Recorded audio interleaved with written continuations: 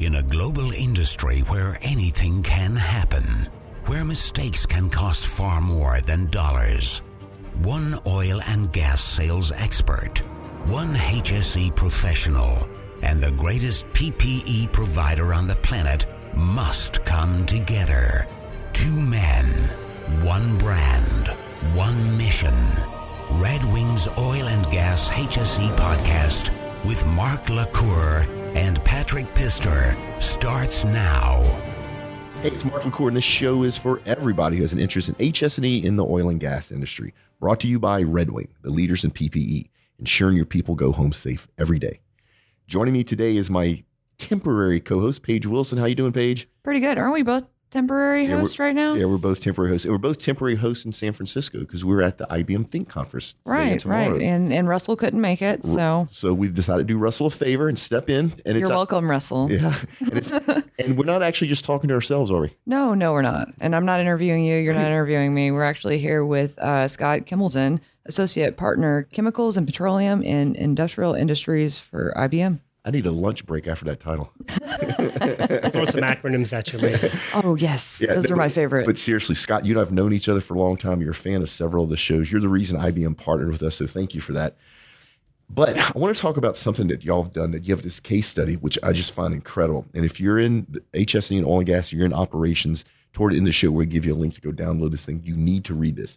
So I want to start with this case study y'all did. This is public information from a real incident from where? IOGP. IOGP. And so y'all took a real incident and y'all were able to help determine root cause extremely quickly and accurately. But I want to kind of back up from there. This type of stuff, these type of reports are all over the place. They tend to be filed away in file cabinets. They're paper. It's really hard for companies to leverage all that historical data, but they can do it, can't they? Absolutely. And, you mentioned paper, and I think a lot of folks go straight to, well, I got all this paper. How do I deal with this paper? And we find it's actually more useful and more effective to start with the digital, information that's a little more recent, because what you're really trying to do is make sure that your AI models understand the data, can extract the meaningful information, and then going back and converting those paper documents into digital are actually fairly easy using some other technologies that we have. Yeah, that's really cool. So in order to build that data lake you're going to need to mine to actually drive HSE results, you now have the tools where you can do it fairly quickly and fairly accurately without somebody key punching this for hundreds of years. Yeah, absolutely. What we found, and I just came from a different session with some of our researchers, right? The ability for humans to generate information is actually causing a bottleneck because we can't process all that information as humans, right? So we have to find a way to allow systems to help us, but also do that mostly automatically, right? And then we step in and fill in the gaps. Yeah, so I want to come back to this case study. So let's kind of talk through this, and then we're going to go back to the technology and the business results. But this case study I find fascinating. So this is a real incident, right? And then what did y'all do with this real incident? So typically when you're trying to understand trends or patterns in health and safety, or if you have a team that's going to be going and doing some work, maybe they're working on a particular type of compressor or something, and they're not familiar with it, you want to make sure that you understand what experiences other people have. What did they not do that we should probably think about? It takes forever to read through these, let alone even find the right incidents that would be useful. We are able to take each incident and extract all of the causes, controls, equipment, activities, but do that at scale and bring all that information back essentially instantaneously. Yeah, so in this case, it's basically a machine fell over and came to rest on the edge of the secondary pipe rate and just barely missing the pedestal. It actually fell about 8 meters, and the appropriate fall arrest system integrity of the basket kept people from getting hurt, but you had a machine topple over and almost catch the pipe rack. So you have a bunch of data here. You could easily read through this, but when you read through this, the humans cannot recognize the patterns. They recognize the words, they understand what the sentences are, but there's patterns that are there that humans can't recognize. But y'all were able to come in here, and what did y'all were able to do? So what we're able to do is actually find all of the key concepts that an expert would be looking for, whether it's what was the cause or the controls that were put in place or what was the activity that was happening, and expose that automatically and instantaneously for the user. Yeah. So instead of teams of people pouring through this, trying to figure out what actually happened, to actually get to the root cause, And if you've been in an industry for any length of time, you know what usually happens. They try to quickly get to root cause, but it's typically not root cause. It's typically Joe didn't have his gloves on. Or in this case, it could have been somebody didn't put the chocks under the wheels. And they go, oh, well, it's that guy's fault. No, it could have been that guy was tired. Could have been he worked a long shift. It could have been he wasn't trained properly on the chalks. It could be a leadership thing. It could be that for a very long time, nobody fussed at him for not putting the chalks under the wheels. And so that sort of stuff, humans can't really get out, but the machines can, can't they? Yeah, I think you really hit on it there is when you think about what was the cause, there's some normal buckets that we use. If you think about, was it a procedural issue? Was it a human factor? Maybe they didn't have the proper work direction, because it's not this person did do the thing. It's they weren't told how to do it correctly. And that's really the root cause. And I think by taking the knowledge of our experts that says, here are the categories of things that I should look for, and here are examples of those. You train the system on examples, and then it can find all the other instances of inappropriate work direction or lack of. Yeah, and so let me tell you from a cultural point of view in our industry in oil and gas, the HSE guys are kind of stuck, and especially if you have a bad incident, you bring a third party out there, here's what really goes on. If you're internal and there's an incident, and let's say it is a leadership problem, that means you need to go to your superiors and say it's your fault. Do you think that happens, honestly, people? It rarely happens. No. Yeah. Now, here's the bigger thing. Imagine if they hire you and you're a third party to do an incident investigation. Guess who writes you that check? It's them. Mm-hmm. Are you going to tell them that it's your fault? Right? It's and please, people, no hate mail. It happens. I've seen it all the time. What's cool about this is the machine doesn't care. Machine is going to get to root cause so you can make those changes, so you can make sure that your safety metrics go up every year. It doesn't have opinions and it doesn't have a bias. Yeah, and I think that part of it is enormous from the business point of view. Yeah, that's exactly it. The elimination of bias. That's really what the heart of it is. Whether it's trying to understand why an incident happened, or in another situation where you might be making a decision on a piece of land that you want to invest in. Right? Everybody has an opinion, and they're going to go find the data that supports their opinion. Yep. Right? Yep. That's what it all comes down to. It's called confirmation bias, and there's a whole bunch of it. Even somebody like me who's been trained to do research cannot help but introduce bias into that data. So then you have to validate that data. And let me tell you, that's a long, laborious, expensive process to get that right. Whereas right now with IBM, it's just done. Yeah. Right. All right. So we've talked about this real incident that we're going to give you a link to download, and I'm telling you, people, you need to read through this. Now I want to back up and go back to the IBM side of the story. So you engage with Woodside, and how did that process start? Why did Woodside decide to engage with IBM? So the CEO, Peter Coleman, first decided that he had a problem in his organization retaining knowledge, just as a general challenge. Right, started with major capital projects. Right, when you do a $5-10 billion project, the person that led that. They, as he said, they get their gold watch and they're gone, right? And that's great for them, but from an organizational perspective, they got some big gaps. And he looked around the market and saw that IBM was a leader in this space and said, hey, I'm ready to start my journey and I want to partner together. And then we worked together to find the right places to apply it, which was major capital projects and health and safety. Yeah, I love the word partner, because that's really what, and I know IBM, that's really what y'all try to be. You don't want to be a vendor. You want to be a partner to the companies you work with. So IBM brings the technology and the subject matter expertise, heavy hitters to the table. Woodside has an issue, right? And so what happened next? Once he decided to explore the CapEx expenditures and the HSE metrics, what did IBM do next? So what we did was we brought a team of technical experts, and we sat shoulder to shoulder with the Woodside team. Everybody was co-located, and the Russell Podopinski was the head of cognitive science, and he said that you couldn't tell the IBMers from the Woodside folks, just sitting shoulder to shoulder working together. They understood the problems, we understood the technologies, and together we worked through what was it an expert needed to find and how did they find it, and then together we were able to train the system to find those nuggets. So in effect, IBM had to actually learn a decent amount of Woodside's business. Yeah, absolutely. Absolutely. We have, folks who actually come from the industry, that we bring in, but nobody knows a client's business like they do. Yeah, I do want to stop there. So if you're like me and you're an old fuddy-duddy and you think of IBM as a box builder, they don't do that anymore. You would be surprised that IBM has geoscientists, geophysicists, petroleum engineers, working for them. I actually interviewed John Matson on my show just recently. That's right. So, Yeah. And you talk about subject matter expertise. Poor John has the flu, so he's not here. But it's really cool that IBM invests in people like that, because the people make the difference. That knowledge, that have my hands on the drill bit knowledge, that's what sets y'all apart. That's right. It's not just about a technology. It's knowing how to apply the technology to the business problem as quickly as possible. And they really do that translation, so to speak. Yeah, and I love how you focus on the business. It's not the technology solution. It's a business solution that just happens to be most of the time a tech solution, right? All right, so you engage with Woodside. Your team gets to know their business, and then I bet their team gets to learn some of the stuff you do, some of the heavy hitting in artificial intelligence, machine learning, cognitive, that sort of stuff. It's really interesting how a lot of companies are exploring AI and advanced analytics.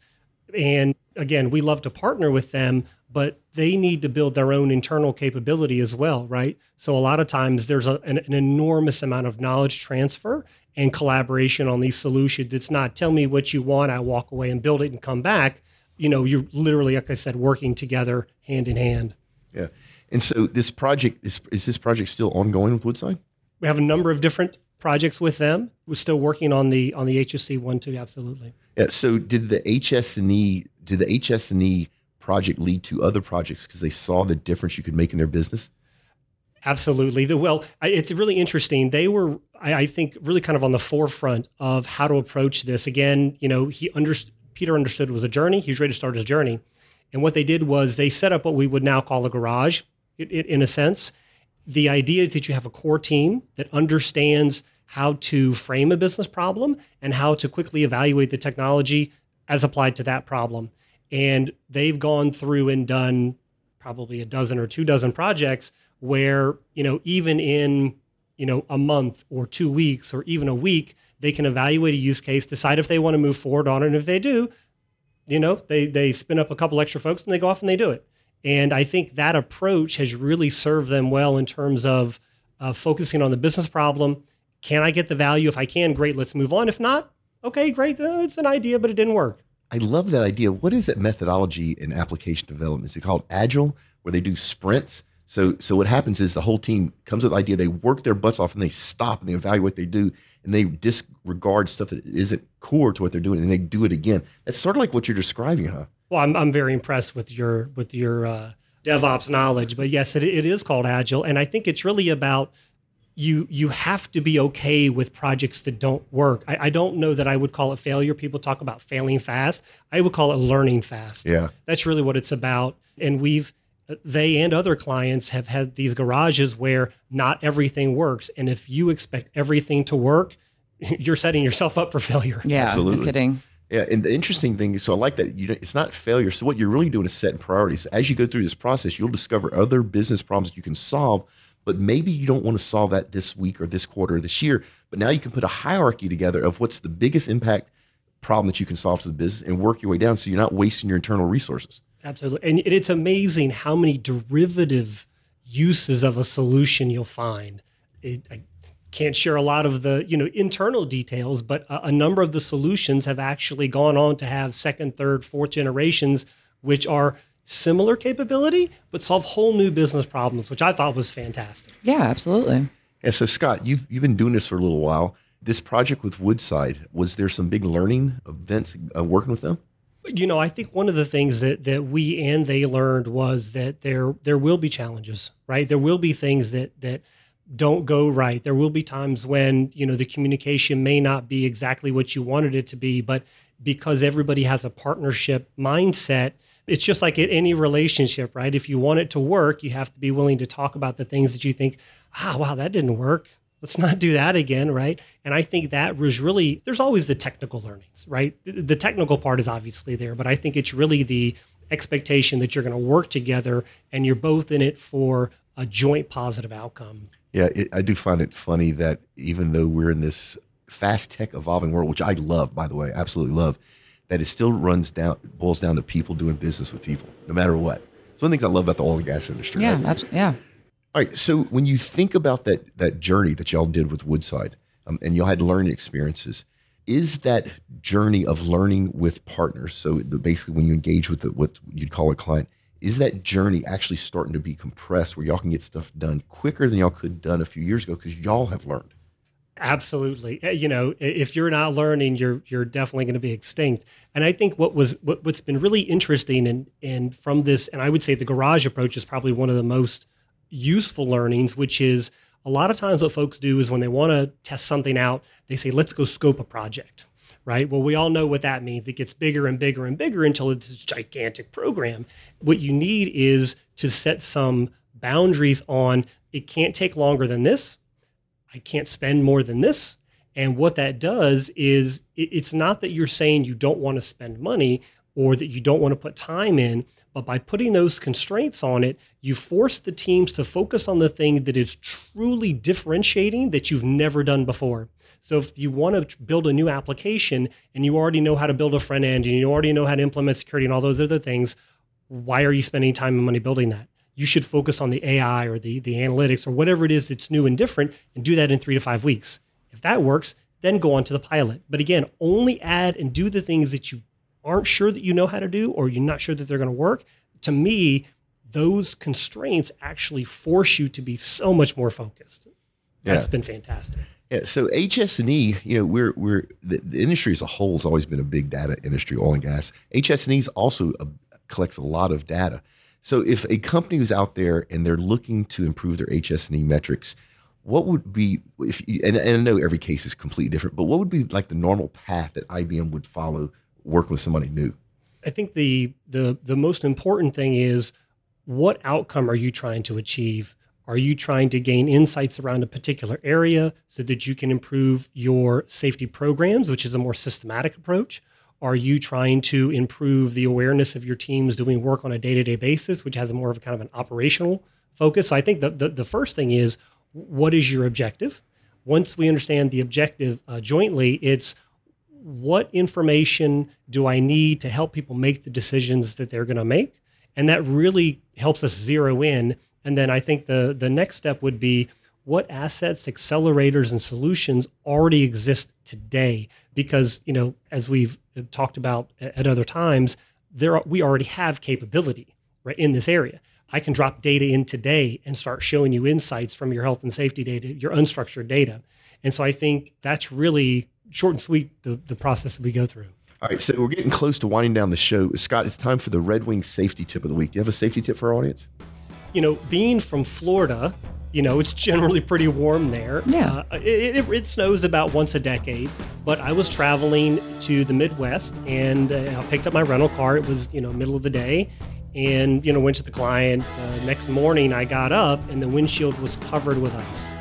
So what do? You get your scraper out, you scrape it off. Well, again, I live in Florida, so it doesn't occur to me that I should check to see an ice scraper. So of course I had to get out my driver's license and scrape my windshield. And that's a really good tip. If you're north of the Mason-Dixon line in the U.S. or anywhere in the world, and there's a chance of ice, make sure you have an ice scraper. Something very simple, $2 thing can make a huge difference. All right, so Scott, I want to roll back into working with Woodside. Y'all started off CapEx projects, HS&E project, that spun off to other things, but I'm guessing that IBM actually learned. And so by learning from Woodside, if other companies out there wanted to think about engage with IBM around whatever, HS&E metrics, HS&E results, whatever, it's what you learn from your other clients actually then benefits your future clients. The industry, while everybody has nuances in their business, which are very real, there's definitely kind of a core set of knowledge and learning that comes in with every project. And I think that's what we're able to bring to folks. So Scott, artificial intelligence, right? Buzzword in the oil and gas industry. The vendors have been using it way too much. I've interacted with Watson. It's real, right? Y'all been doing it for a long time. Y'all are a world leader in this. When you applied things like artificial intelligence to things like HS&E metrics, the results have to be good. I mean, just the ability to keep one person from slipping or one person from pulling a shoulder or even worse. That must make you feel good at the end of the day that you've helped a company help make sure that their people go home as good, if not better, than when they came to work that day. That's really the best thing about the job, right? Is getting to work for a company and work with clients to build solutions that really do change the world, right? In many different industries. And I'm particularly excited when I get to work in the health and safety space because it makes such an impactful difference. And the most dangerous time for folks is on their way to work or their way home in the car, right? But we want to make sure that everybody goes home. I love that, right? So you're out there, you have a business to run, right? We all respect that, but your heart's in the right place. IBM wants to make sure that people go home. It's incredible. All right, so let's roll over to the usual stuff. We have all the oil and gas events. If you haven't joined us at our Houston Happy Hour, come join us the last Tuesday of every month. If you want to, Paige, do you know now that people don't have to type in oilandgasglobalnetwork.com? Do you know how awesome it is to not type that out? So we finally got our hands on OGHSE102.com. So you just go to the website, go check on the page that says events, and you see all of our events. We have several happy hours happening in the next couple of months. It will be reoccurring. We're in Dallas, Midland, the Bay Area. We have one actually going up here. Tulsa, Oklahoma, Denver, Colorado, and probably 5 or 6 Pennsylvania, more. Pittsburgh, Pennsylvania, yeah. So if you're not in the Houston area, we're bringing the monthly happy hour to you. If you want to maybe participate in that, I am looking for sponsors for those happy hours. It's a good way to get your company and their information in front of a bunch of oil and gas people all over the U.S. for now. Pretty soon we'll go international. Give us a year or so. It's really cheap. I think it's $500 a pop. If you want to sponsor one of those, reach out to Julie. Put a link in the show notes if she can help you with that. And then if you're interested in all the events that we go to as press and more, where we bring the podcast, sign up for our monthly oil and gas events newsletter. It's free. We stick all oil and gas events in your inbox once a month, and we don't spam you.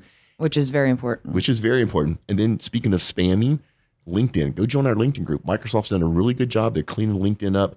Our LinkedIn group, I think, is it over 2,000 now, Paige?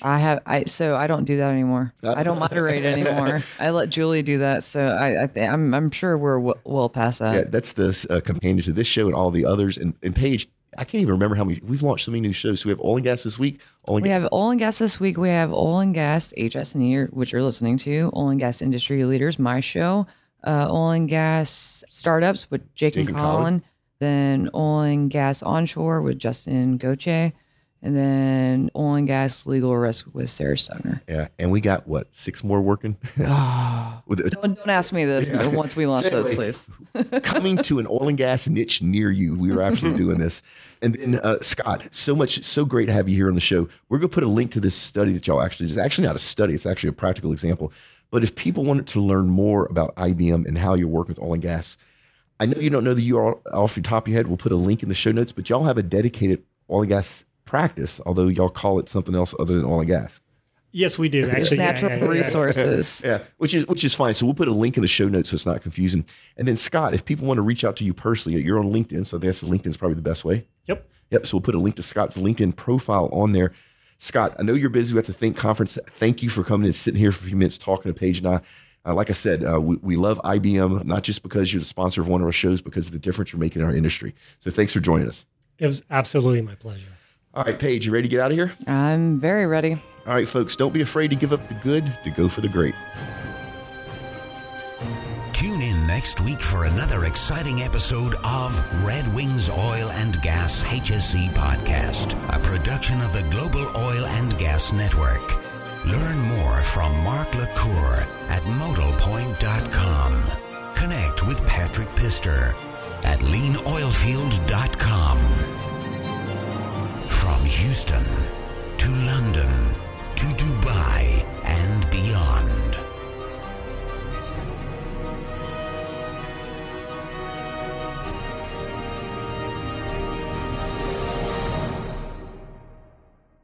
Scott, what's the craziest thing you've seen in the field?